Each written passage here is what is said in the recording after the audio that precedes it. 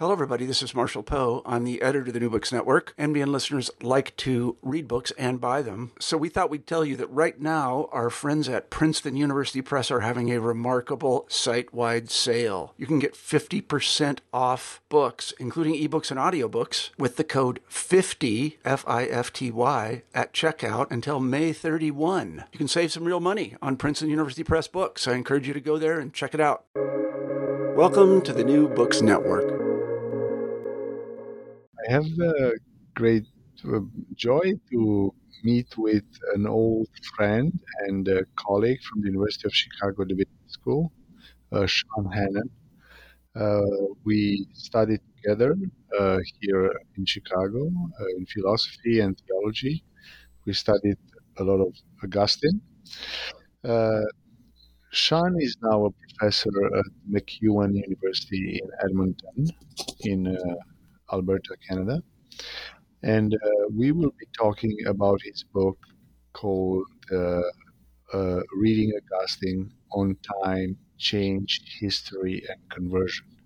This book is based on his dissertation, which he wrote here at Chicago, and he is one of the blessed and privileged who actually published the fruits of his labor. I'm still remiss on that. And so we'll be talking about his book. And my first question is uh, why he chose this project.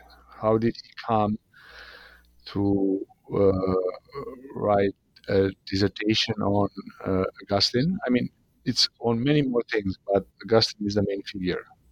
What were the questions that drove you to this? Please. Well, thank you for the question, Adrian, and thank you as well for having me on your podcast. I really appreciate it. I often think back fondly on our days in Chicago and all the things we learned from Professor Wilhelmine Otten and many of our other great professors at Chicago. The question of how I came to write a dissertation on temporality in Augustine is an interesting one. In some ways, it goes back to my undergraduate days at the University of Alberta here in Edmonton, where I was in the history program. But the history program at that time at the University of Alberta was quite adept at introducing students to more historiographical and almost philosophy of history related questions. So we read a lot of Hayden White, we read Paul Ricoeur, Time and Narrative, books like that. And I remember reading volume 1 of Time and Narrative for a sort of historiography class. And as I'm sure you know, Ricoeur begins with Aristotle and Augustine on time and how time can be structured narratively or not. And then he kind of takes his leave from that and goes off into his own phenomenologically fueled reflections.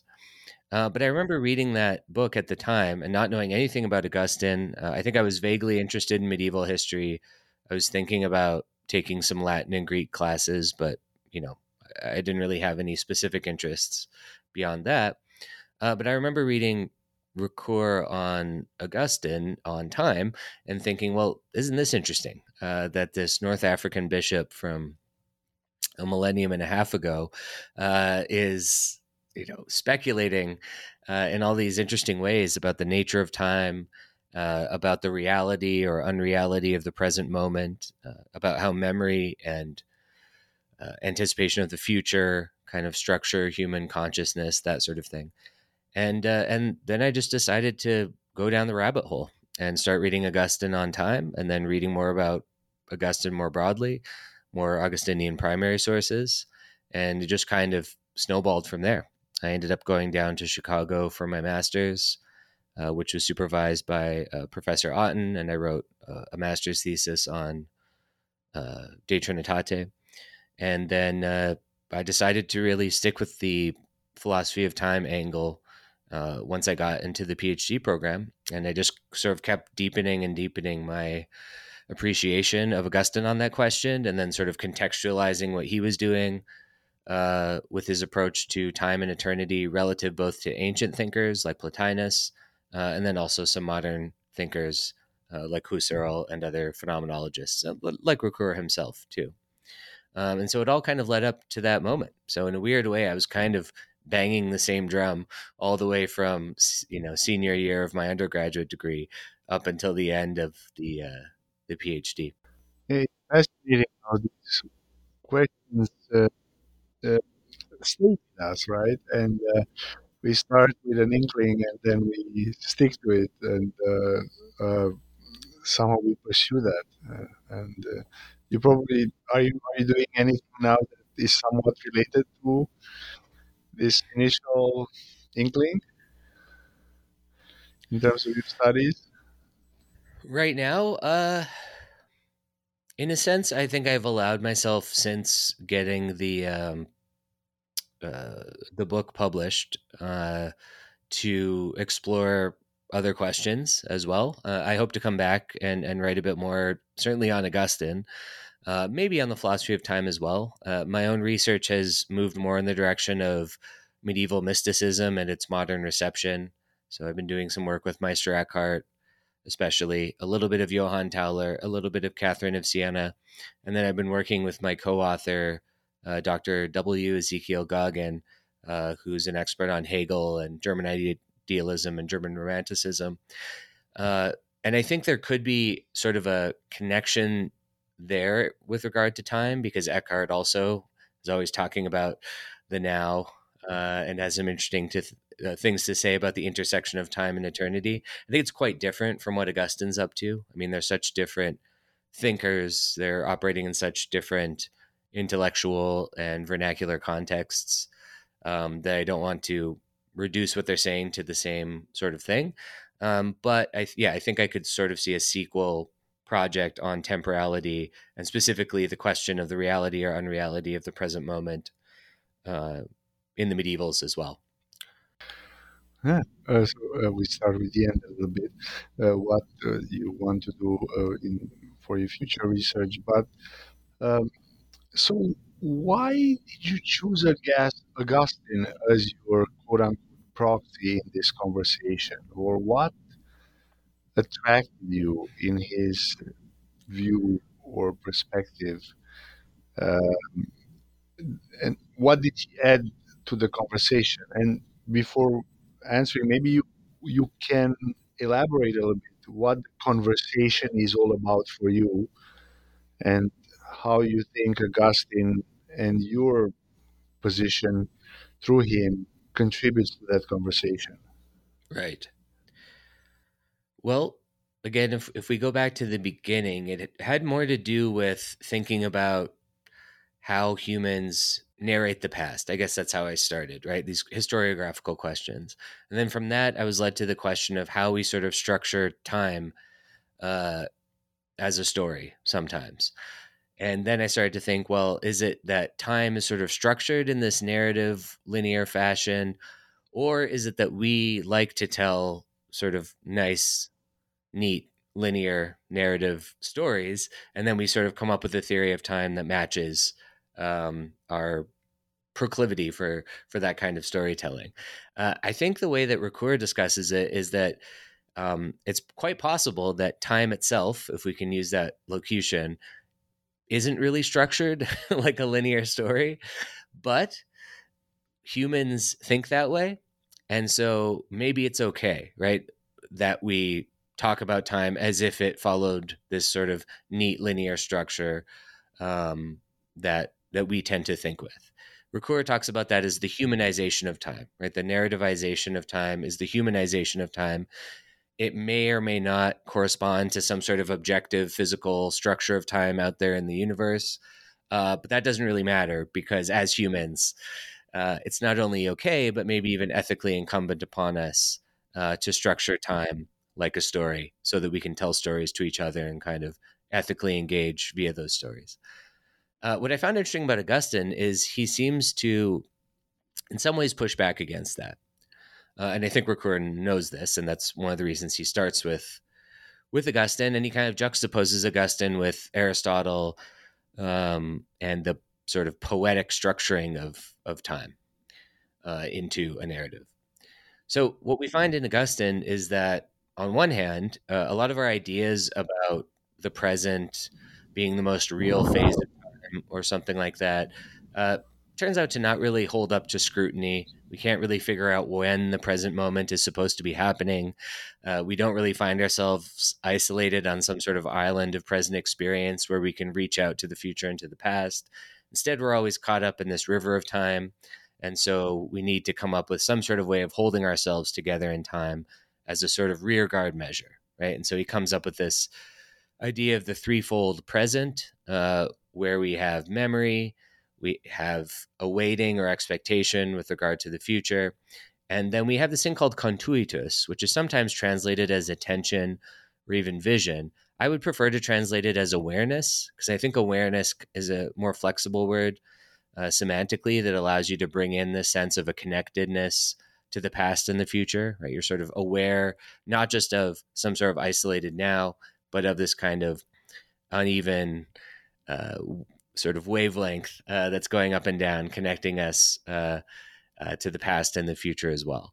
So on one hand, I was attracted to Augustine's sort of skepticism of the present, which I connected to, again, some sort of phenomenological accounts of the present moment, as in Husserl, Ricoeur, and some of his the thinkers that came after that.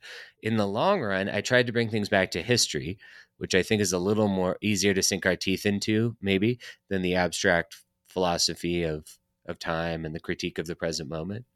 And what we find in Augustine is that in the phase of history, at least, in which we live, which he often refers to as the interim saeculum, or just the saeculum, the age in between, namely in between the Christ event, which is over, and the eschaton, which hasn't happened yet. Augustine, in texts like The City of God, talks about how we actually struggle to make sense of history as it happens all around us. We maybe can't turn it into a nice, neat story or narrative, especially as we live through it. We might be able to do that about things that happened in the distant past, especially things that happened and that were then retroactively framed via scripture, right? So he's okay saying that, like, Moses coming down the mountain with the 10 Commandments is a turning point in human history. He's okay with that. But he's very skeptical of any claims that we would have now to saying, well, this is a turning point or that's a turning point, or to connect it, as I do in the book, to 21st century sort of pop intellectuals like Steven Pinker. Augustine, I think, would be very skeptical of these ideas that, things are getting better over time. At the same time, I think he'd be skeptical of saying things are getting worse over time. When you read Augustine on the Saeculum or on the Tempora Christiana, you actually get the sense that we don't know whether things are getting better or worse. It's unclear. It's unclear whether humans have the historical consciousness needed to actually arrive at those judgments. And so, again, just like there was a skepticism regarding the present moment, there's a kind of skepticism, or maybe we should just say intellectual humility, regarding the present age of history. Can we diagnose that? Can we isolate that and sort of say it's good or it's bad or it's going up or it's going down? So just to sum up all of that, I think Augustine is entering into two interrelated conversations that are still relevant to us. One is, what is the status of the present moment? Should we try to cultivate a special relationship with that moment, like you might see in the mindfulness movement, another kind of pop intellectual or pop psychological fad of today? Or should we turn against that? And then secondly, there's this question of history and being able to diagnose the historical moment in which you live, which everyone feels the temptation to do. But I think Augustine is uniquely positioned, in part just given the era that he himself lived in, but also the way he thought about his own era, to warn us against, right? Warn us against rushing to judgment about whatever we take our own current historical moment to be. Yeah, great. Thank you. Before we go, I'd like to spend some time and discuss these conversations that you open up through Augustine. And I think those are very interesting. The conversation with the mindfulness movement, and then the conversation with like pop intellectuals, as you call them, like Pinker. But let's spend a few more minutes in fleshing out Augustine's own position, all right? Um, which I think is his own anthropological position and view. How does he envisage, in a way, coping or enduring with this, or enduring this predicament, right? Um, yeah, what can and there are a few terms he uses, right?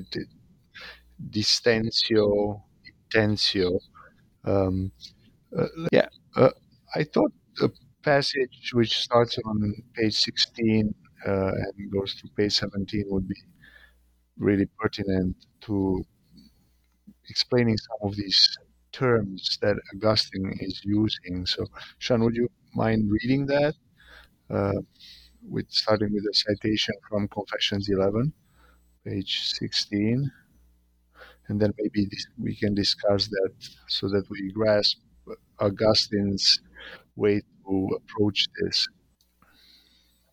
I'd be happy to.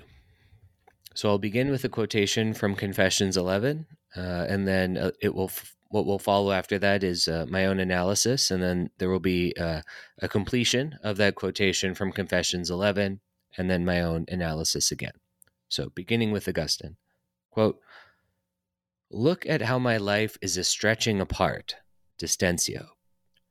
Your right hand picked me up and brought me to my Lord, the human mediator. He mediates between you who are one and us who are many. We are in many things and we pass through many things, and you brought me to him, so that I might take hold of him by whom I was already held, so that I might be gathered up from my aged days and chase after one thing, having forgotten all that has passed away, so that I might chase not after those things that are going to be and pass away, but after those things that are before, ante." Augustine's reference here is to Philippians. In order to overcome the strain of time's distentio, Augustine needs something more than the threefold mechanism outlined above. He needs salvation. His reading of Paul told him this could only come from Christ, the mediator between time and timelessness. In Paul's eschatological framework, Augustine glimpsed the possibility of a messianic resolution to the problem of temporality. His reflections on measurement, meanwhile, had merely raised deeper questions which were likely to stay unresolved until the end of time. And yet, there remains a way out. Continuing the above passage, Augustine, at Confessions 11:29-39, says he was brought to an awareness of the eternal God, quote, "so that I might be stretched out, not stretched apart, so that I might chase after that victory palm of the calling from above, not distractedly, but intently. If I could win this palm, I would hear a voice of praise and contemplate your delight, which neither arrives nor passes away. Now, of course, my ears are full of groans. You are my relief, Lord. You are eternal, my Father. But I am ripped apart in times. I have no idea what their order is. My thoughts and the innermost guts of my soul will be torn to shreds by unstable differences until I flow into you, purified and melted down by the fire of your love." Augustine's passage is riddled with tensile terminology, although the forms of tension noted by Augustine are not the same as Graham Harman's fourfold division. And that's a reference to a philosopher I discussed earlier in chapter 1. Augustine's goal is to be stretched out, extentus, without getting stretched apart, distentus. He sees a way out of the torment of distentio in Paul's message of salvational extensio, though the timing of this escape remains in question. A conversion of distentio into extensio seems improbable here and now. Paul's rhetoric of running a race governs this passage, introducing a third tension, intentio, which can be rendered as focus, intent, or, in keeping with the image of the contest, the extension of an athlete's limbs as they desperately attempt to cross the finish line. Intentio must be pursued against distentio, though this does not mean the pursuit has reached its target. it means the opposite. The human race is still being run. Augustine's years remain full of groans as he is ripped apart in the varying time spans of his unstable experience, ignorant of their proper order. In his guts, Augustine will be torn to shreds by time until some final, unimaginable melting down into God's love. Only in this eschatological dissolution will Augustine be given the ability to convert distentio into extensio. Beautiful. Do you want to exegete it a little bit and explain how this fits in the overall argument? Because I think it captures some of the core of the argument. Sure, yeah, I'd love to. So when I discuss distentio in Augustine, that refers to Augustine's discussion of time. Some would call it a definition. Some would say it's not a definition, but he certainly discusses time in terms of distentio animi, which can be translated in many different ways and can be interpreted in diametrically opposed ways. So I like to translate it as the stretching apart of the soul, but I take it as sort of an objective genitive, by which I mean it's time itself is essentially a force that stretches the soul apart, right? Now, other readers of Augustine, whom I respect and whose thought I've given a lot of time to considering, although I disagree in many ways, would say that it should be read as a subjective genitive, in which case time is somehow constituted by the soul's expansive activity, right? As if we were starting out in an island of the present moment and then extending into the future by way of anticipation and extending into the past by way of remembering. I don't think that's correct. It took, this was one of the things I was banging my head against the wall over for many, many years was, what does Augustine mean by distentio animi? Must we read that in a subjectivist, almost idealizing manner, which would seem to reduce time to the function of the human psyche? Ultimately, I decided against that. I don't think that makes a lot of sense. Augustine's clear, I think, within Confessions 11 and 12, but also in other texts like De Genesi ad Litteram. He's pretty clear that time starts from ex nihilo creation. He doesn't make it a function of the human mind. He's not a subjectivist about time. He's not an idealist about time. That's why the first chapter of the book, I try to lean into the idea that Augustine is, for lack of a better word, a realist about time, and treats it as something like a natural force that affects us, right? That stretches our souls apart. Now, one potential counter-argument to that would be, well, doesn't Augustine talk about the threefold present as well in Confessions 11? He says there's a present of things past, a present of things present, and a present of things future. And that's true. But I think if we read that passage contextually, you'll find as well that what he's actually talking about there is a structure of temporal experience, or really a structure within the soul itself that copes with the force of time that stretches us apart. So in other words, because we are stretched apart by this force of time, and we don't have a nice, safe little island that we can call the present moment or the now that we can live in and kind of reach out to colonize the future and the past from, we need to have a kind of present experience that deals with the past and the future as well as the present, right? So the threefold present describes a kind of, again, structure of temporal consciousness that humans have in order to react to time itself, which is a real thing, a natural force. What does it do to us? It stretches us apart in a kind of destructive, distracting way, right? Where we feel like we can't gather ourselves up. We can't think of ourselves as sort of isolated, free agents operating in the moment, able to kind of plan our future out and then take a series of steps in order to actualize that plan, right? We find ourselves sort of more thrown into the river of time. Okay, so that's the basic background to what I'm talking about in this passage. Now, within what I read specifically, I talk about three tensio words, right? Distentio, which I just unpacked. Extensio, which Augustine doesn't use that much, but he has to use it here, or he wants to use it here because it's in his Latin version of Philippians, right? Where Paul talks about sort of being stretched out in a more positive way. Like, again, the athlete who's trying to win the race. And then intensio, which has that kind of teleological element or that sort of goal-oriented element as well. And so one of the questions I think in Augustine is, can you convert distensio into extensio in the moment, like in this now moment that we think we're living in, or even just within this current stream of time that we're now living through? Or is extensio, at the end of the day, an eschatological category?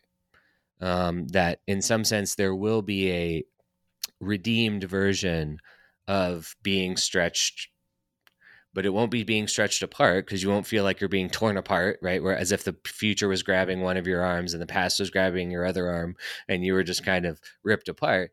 But maybe there'll be some sort of redemptive sense of being stretched that will be attained at the end of time or something like that, right? But not now. The important thing is not in the time that we're living through.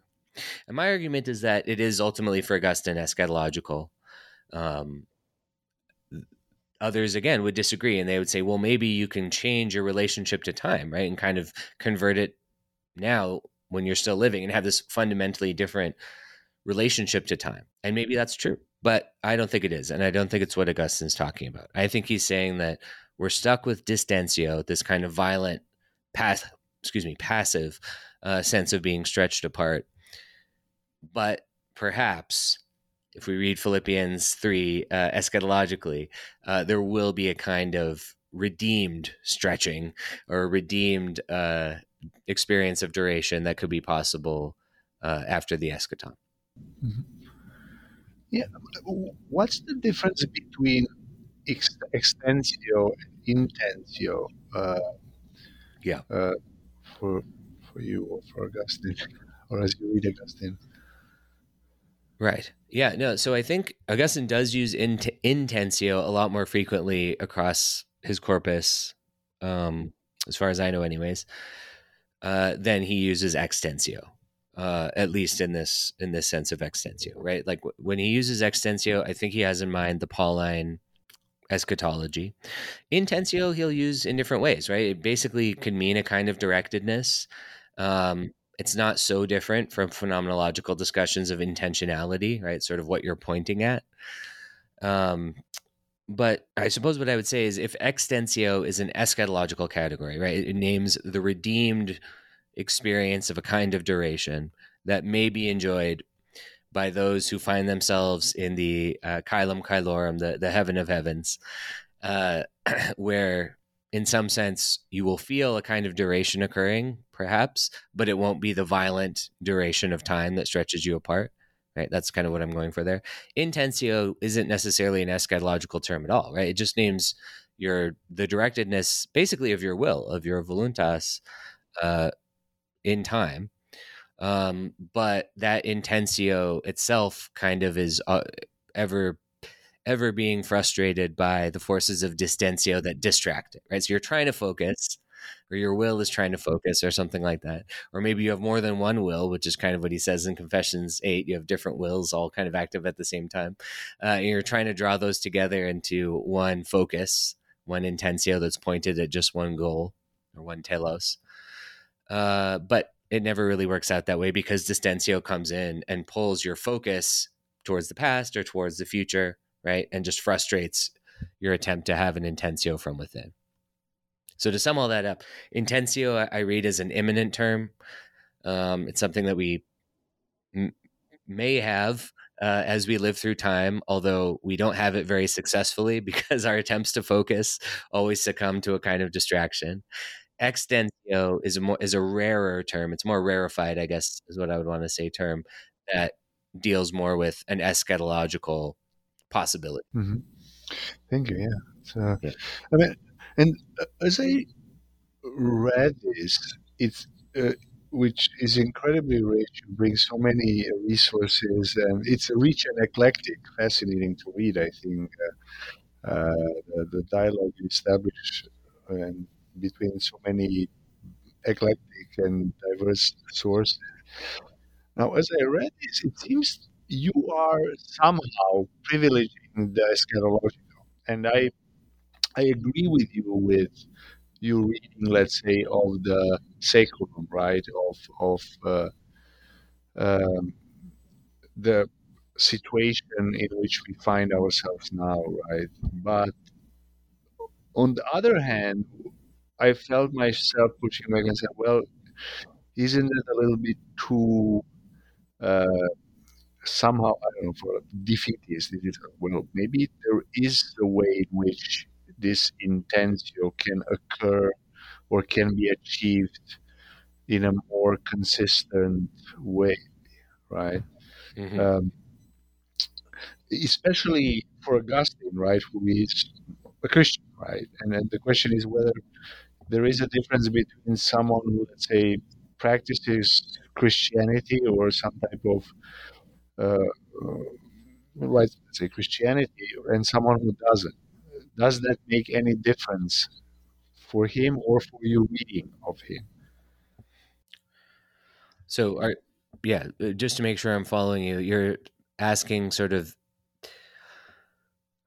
does being Christian or converting or even being baptized, I think these are all on the table, doesn't that change the Christian's ability to achieve focus or, their intensio, shouldn't it function a little bit better? Yeah, Uh, let's try Something like that that. question. Yeah, my question is that be a specific version of the question. The more general question is, what are the chances of conversion, right, according to Augustine? And I guess conversion for him is how the conversion of distentio into intensio, right? It seems you are your reading is rather always leaning into distentio, right? You're always prone to emphasize distentio and not very hopeful, let's say, about intensio. Anyway, there would be two ways to pose the question. No, I think I see what you mean. Yeah, and I kind of try to address this in the chapter where I discuss Confessions 8 and Augustine's conversion moment in the garden. So that would be, I think, yeah, chapter 5. And yeah, I do. That's why conversion is in the title of the book, because Augustine's conversion in that garden in Milan is sort of the major turning point in his own life. And so, since the book is talking about questions of turning points and whether they're identifiable, and what is it like to live through a now moment that you take to be decisive, and to decisively alter your life. I think that's the sort of thing we're circling around in our And to conversation right now. preserve it somehow, right? Yeah. Um, no, I think it's a great question. So yeah, when it comes to Confessions 8, uh, it's very interesting to me. So I try to in that chapter discuss the possibility of volitional distentio. So yes, I'm still focused on distentio there, but there's an idea there that because you might have multiple wills directing themselves to different goals at the same time, not only are you stretched apart by past and future within time, but you're also kind of stretched apart by your own different wills going off in different directions. And so conversion in book 8 of the Confessions might then mean not a kind of turning around, right? Which sometimes we might think of that with conversion, that you're facing the wrong direction and then you turn around and that's your conversion. But it's almost like all of your different wills are now being turned in the same direction, and you're granted something like intensio, right? Focus, um, directedness of all of your different volitional energies in the same direction. And I think the closest we come to an account of that in Augustine's Corpus is Book 8 of the Confessions and the account of his own conversion, right? And so then the question becomes, how triumphant is that account? And I think it's a little triumphant, certainly within Confessions 8 itself, right? There does seem to be a kind of snap of the fingers moment where he's experiencing extreme anxiety and almost going through convulsions over his anxiety and his inability to decide, basically, right? He says he's cognitively certain of what he needs to do, and yet volitionally that, doesn't matter in some sense. And so I would say grace has to kind of come in and smash down that last wall and just basically force all of his wills to kind of point in the same direction. Now, that's also the part in the book where I bring in the gift of perseverance, and I try to figure out what Augustine's talking about with perseverance. And for Augustine, perseverance is, in my view, kind of it's a temporal qualification of this triumphalism around conversion, or the moment of conversion. And this obviously brings in the later Augustine, the anti-Pelagian works, and the mess, all of the mess that comes along with that. But what he says in the gift of perseverance is essentially that even if it feels like you have converted, even if it feels like you've gone through this turning point where now all of your scattered wills are all turned in the same direction, and you feel like your intensio maybe has been restored or something like that, or given to you for the first time, or made effective for the first time, you actually don't really know that. And I think he becomes increasingly skeptical about that too, right? Skeptical about the present moment, skeptical about our ability to interpret our own historical age. I think also he becomes skeptical about our own status as having been converted, right? And that makes the triumphalism harder to preserve.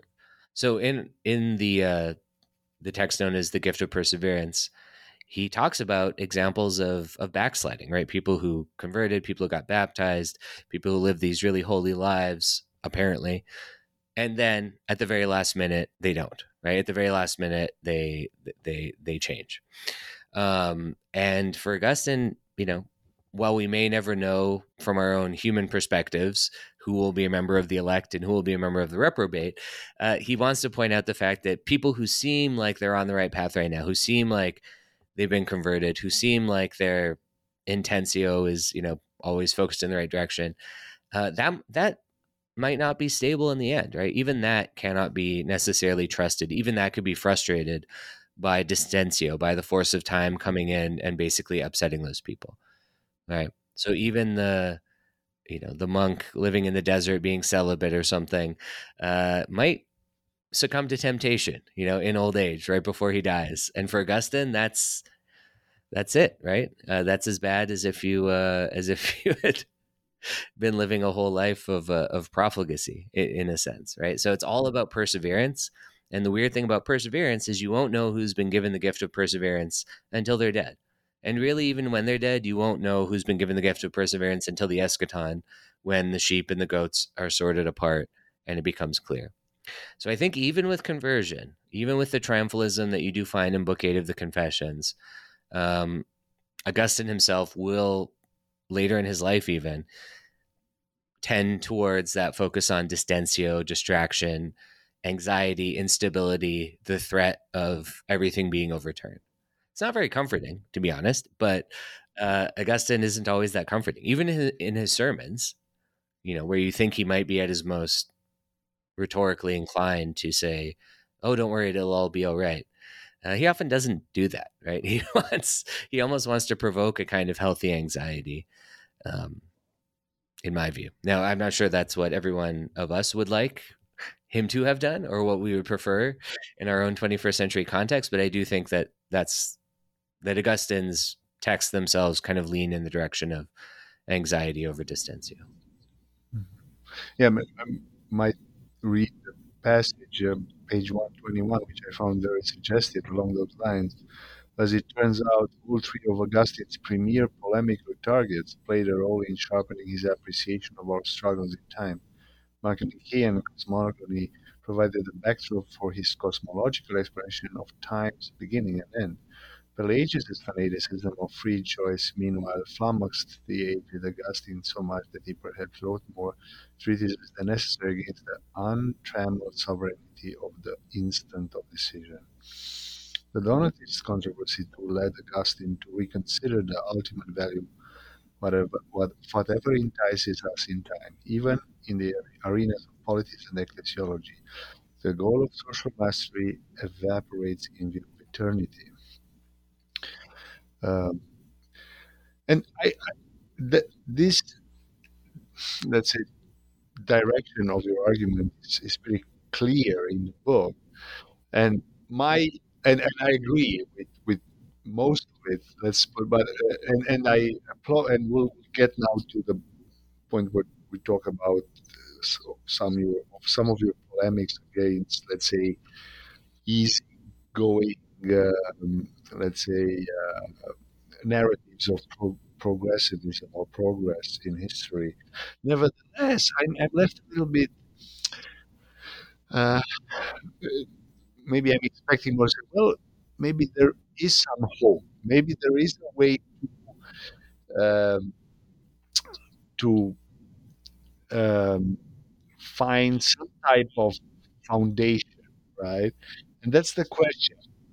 How can you take stock of something without refine, without falling into a false idealism or positivism, right? Do you have to have this either or of, eschatological verging on apocalypticism, or you have this, well, pinker eyed, well, it's all going well, and right. And my question comes from someone who, takes seriously uh, people like Maximus the Confessor, right? Who, or other narratives of, uh, let's say, cosmic Christianity, where you have notions of incarnation mediation, right? Uh, where we should not construct utopias. Nevertheless, we're allowed to take stock. It's like, well, we're going somewhere, right? Or my life itself might be frazzled and might be, I might be torn apart by so many things, but there is a common thread. There is a chance of intensio, if I may say. Right? Although that might be not continuous, I still have a chance to bring myself together out of this tension. Anyway, please, sorry. Yeah, no, I mean it's a good line of questioning. I think that the closest I come to trying to tackle those sorts of questions is in the sixth chapter, where I sort of talk about, is there a possibility of activism, or really just any kind of militating for change in light of Augustine? Because I think that's one of the bigger challenges to Augustine's position is, does it lead to a kind of quietism, right? Where it's like, well, okay, we don't really know where we stand individually. We don't know where society stands as a whole. And we're waiting for the end of the world. Like, is that the end of the conversation? And for better or for worse, I do think for Augustine, maybe that is the end of the conversation. But I do realize that we should at least explore the possibility of continuing to, again, militate for change within an Augustinian framework. We should at least try to figure out if that's possible, and if so, how we would have to frame that, what kind of rhetorical strategies we might want to adopt, and so on. And so, as has probably become clear through my invocation of Steven Pinker and mindfulness and so on, one of the things about the Reading Augustine series, which is overseen by Miles Hollingworth, so I should give Miles a shout out, is that you want to put Augustine into conversation with contemporary voices and debates, right? So when I wrote my dissertation, it was a little more dry, scholastic. What does Augustine mean by distentio? What does he mean by the threefold present? And that was basically it. With this book, what I tried to do was put some of those Augustinian positions into conversation, a little playfully, a little, I don't know, provocatively, crazily, exactly, creatively, with thinkers like that. And so in the sixth chapter, I bring in Agamben on the Kairos a little bit, but that's still pretty ivory tower. But I also bring in Martin Luther King Jr. and Malcolm X, right? And this tension that you find if you were to read, say, the letter from Birmingham jail alongside The Bullet or the Ballot, or The Ballot or the Bullet. I always forget the order of that. But Malcolm X's piece, where you get Malcolm's rhetoric of the time is now, right? Which is a kind of political kairos, right? Like not just a now moment, but a now moment that is politically decisive. It's the season of opportunity, essentially, right? Like strike while the iron is hot, that sort of thing. Dr. King, interestingly, in the letter from Birmingham jail, has a whole little excursus on time where he talks about time being neutral, which always stood out to me, right? Now, the reason he's doing that is because he talks about the proverbial white moderate saying, just wait a little bit longer, little bit longer, right? Quietism, essentially. It's not the right time. We don't know when the right time will be. Don't cause a ruckus, essentially. But Dr. King flips that on its head, and instead of taking Malcolm's approach, which would be to say, no, the time is now, not tomorrow, it's now, Dr. King says, no, time is neutral, right? It's kind of like the cyclum. It's kind of like that empty, homogeneous sense of time that sometimes Augustine plays around with, and that Agamben critiques, by the way, but that's a separate issue.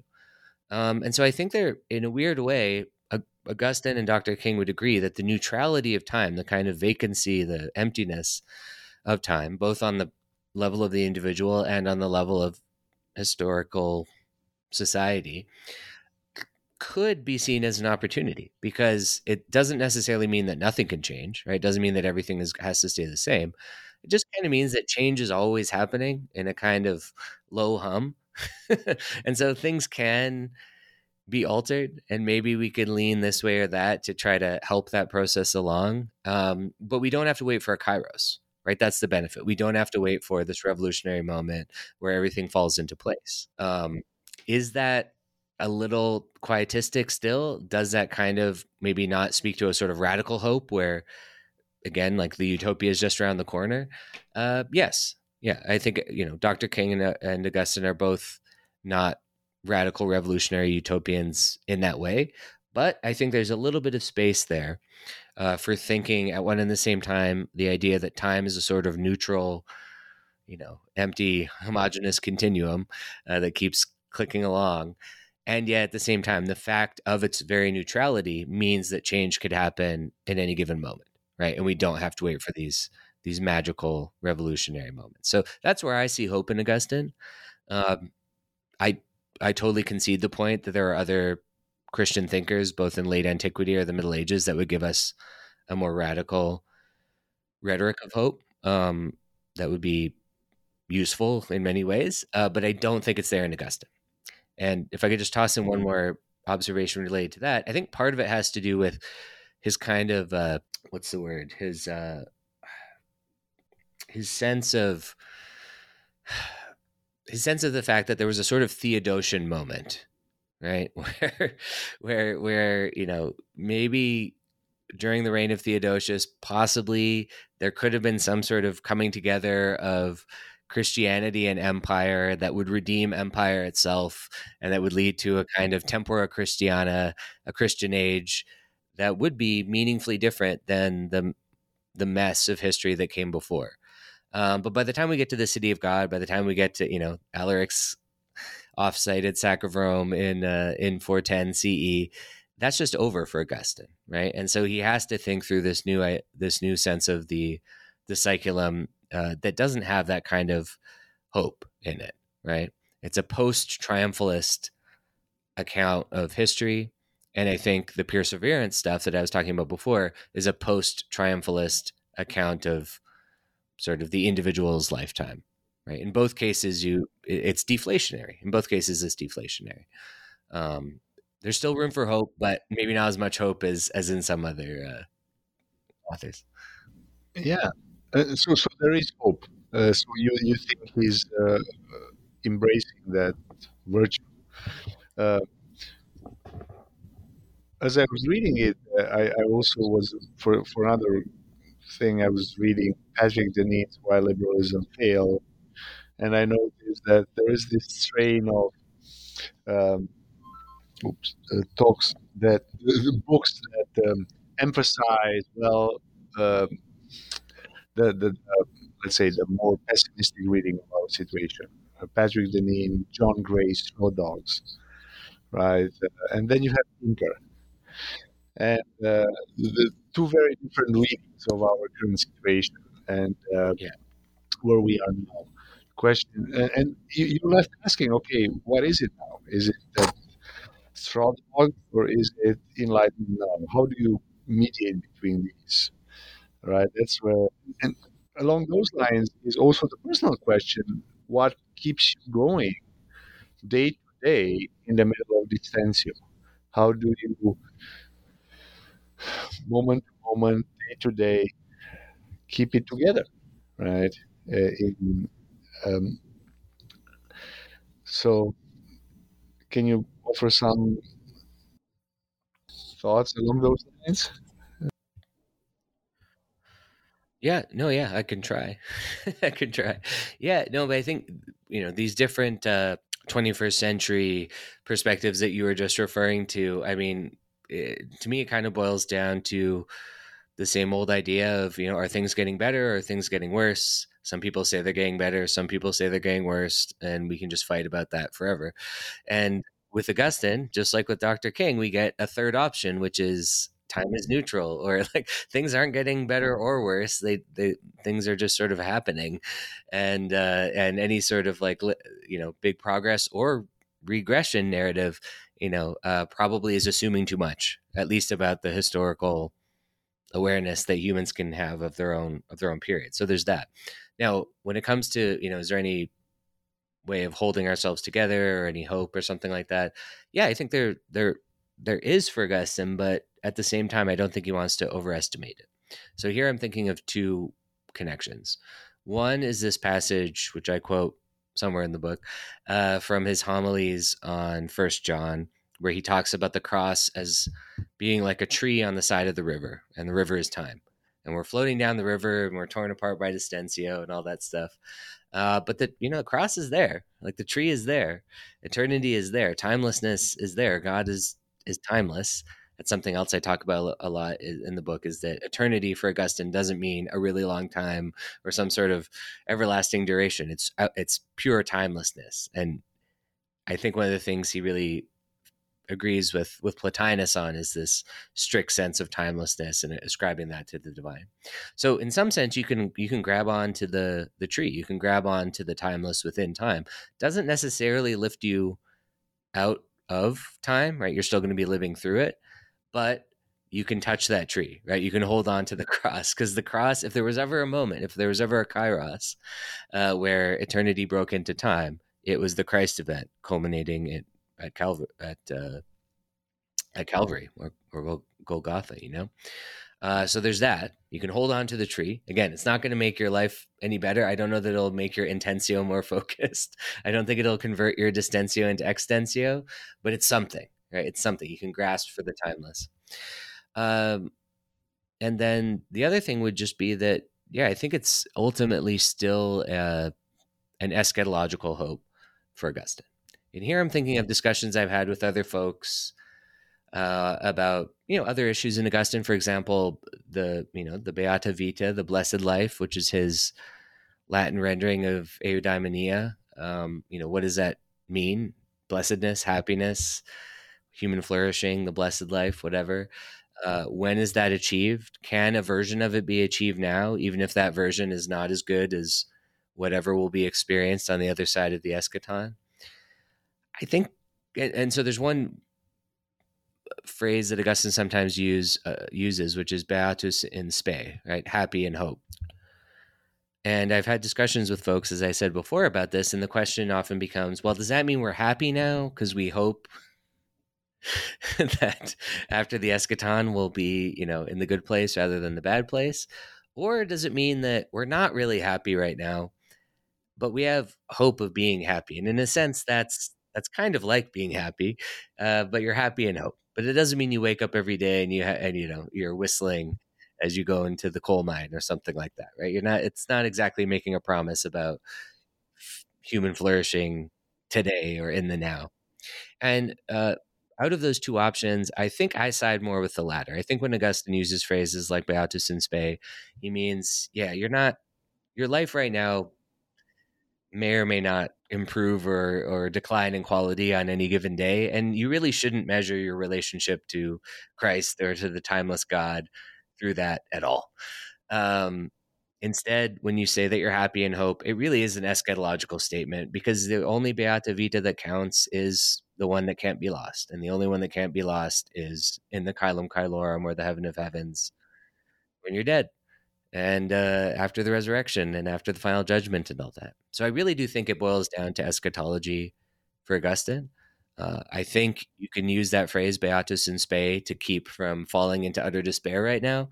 But I do think there are limits to how content you can be on this Augustinian framework. But I think he would see that as a feature, not a bug, right?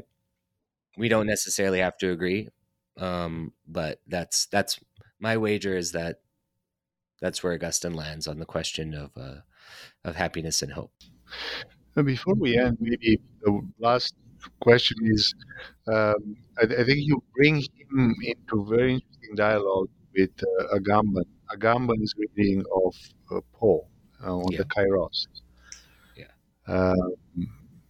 And you seem to somehow push against Agamben's view through Augustine. Can you speak about that a little bit? Yes. So the way I read Agamben in his book on Paul, which is basically just his almost line by line exegesis of the epistle to the Romans, is that he sort of sees the Pauline kairos, so this Greek word that can kind of mean time, it can kind of mean now, it can kind of mean season. I like to think of it as like it kind of encapsulates that statement of Malcolm, the time is now, right? That's what the kairos seems to be, at least in Agamben's reading of Paul, right? Sort of a messianic moment, but one that Agamben reads as full of political potential. And so what he's doing there is basically reading Paul through the lens of Walter Benjamin, who in his theses on the philosophy of history talks about, from the vantage point of Jewish messianism, not Christian messianism, but messianism nonetheless, this idea that any moment can be the gate, the narrow gate through which the messianic energy flows, right? Or through which the Messiah appears. And so it's meant to be this kind of revolutionary kairos, right? This moment where like everything could change in a moment. We just don't know when that moment could be, but it could happen, 2 seconds from now, and then everything would be different, right? And in addition, that revolutionary kairos would have the potential of going back and kind of redeeming the past, right? And making all of the senseless deaths of the oppressed and the past matter and all this stuff. And I'm very sensitive to that. I find that kind of rhetoric, quite attractive, and I understand why Agamben is drawn to it. Having said that, I don't think it's very Augustinian. And while Augustine is very Pauline, I think the way that Augustine reads Paul, such as through Philippians, like what we read before, is just different, right? The kairos cashes out in a different way in Augustine than it does in Agamben. And so for Agamben, the idea, again, is that we're going to take this idea of a messianic now, a messianic moment. He's really into like the idea of now time and Jetztzeit. This goes back to Infancy in History, which is a much earlier work by Agamben, where he basically lays all these ideas out. He doesn't systematically read them into Paul, but it's all there, right? So you can kind of connect all of that together. So Agamben wants to find in the Jewish and Christian messianic traditions a kind of Marxian or post-Marxian revolutionary potential. And I don't think you can get there with Augustine, because I don't think Augustine is thinking in terms of a revolutionary now, right? Or the time is now. Malcolm is, Agamben is, Benjamin probably was. Who knows what Paul was thinking? But I don't think Augustine is there, right? Augustine is closer to Dr. King's position that time is neutral. That doesn't mean you can't have hope, but it does mean that we have to temper our expectations for a kind of utopian revolutionary moment. And so to sum all of that up, I would just say I'm very sensitive, I think, and drawn in many ways. I'm sensitive to and drawn to Agamben's rereading of Paul. Like that, the Paul book, I think is kind of amazing. I just stared at it for a really long time and tried to figure out what Agamben was saying, and I think it's very rich text. Having said that, I just don't think it's that compatible with Augustine's account of time and history. And the con of that is that it might make Augustine seem a bit more like a quietist, which is why I put Agamben, Malcolm, and Dr. King all together with Augustine in chapter 6 into this big pot, just mix them all together and tried to figure out, is there a way to have hope, right? Is there a way to have hope and to actually have change in the world, in the imminent frame, right? In the world that we actually live in? Or do we just have to kind of retreat from the public sphere and place our hope in the eschaton? I don't think Augustine is that extreme to say that, we have to be quietists, but I can see why some would say that, and therefore I can see the appeal of a more Benjaminian or Agamben fueled approach, which is more exciting, frankly. But I'm not sure that makes it more correct. But also more daunting, probably, right? Given all this dystopian temptation, so to speak, utopian, dystopian. But I was going to say, as you said, I put them all together. Who else does that? You do it in a very nice way. I'm sometimes a purist when it comes to studying medieval intellectual history. It's like, you have to study the text carefully and be very reluctant to create these conversations, but I think you do it in a very successful and genuine way. You're not just going there for the goodies and run away with the golden apples, and then, but you actually spend time and take Augustine at his face value, so to speak, and then try to, I think, successfully create very good conversations about these issues. Thank you, Sean, for your time, and I look forward to discussing your second book that you mentioned at the beginning. I hope we find time to do that in the future.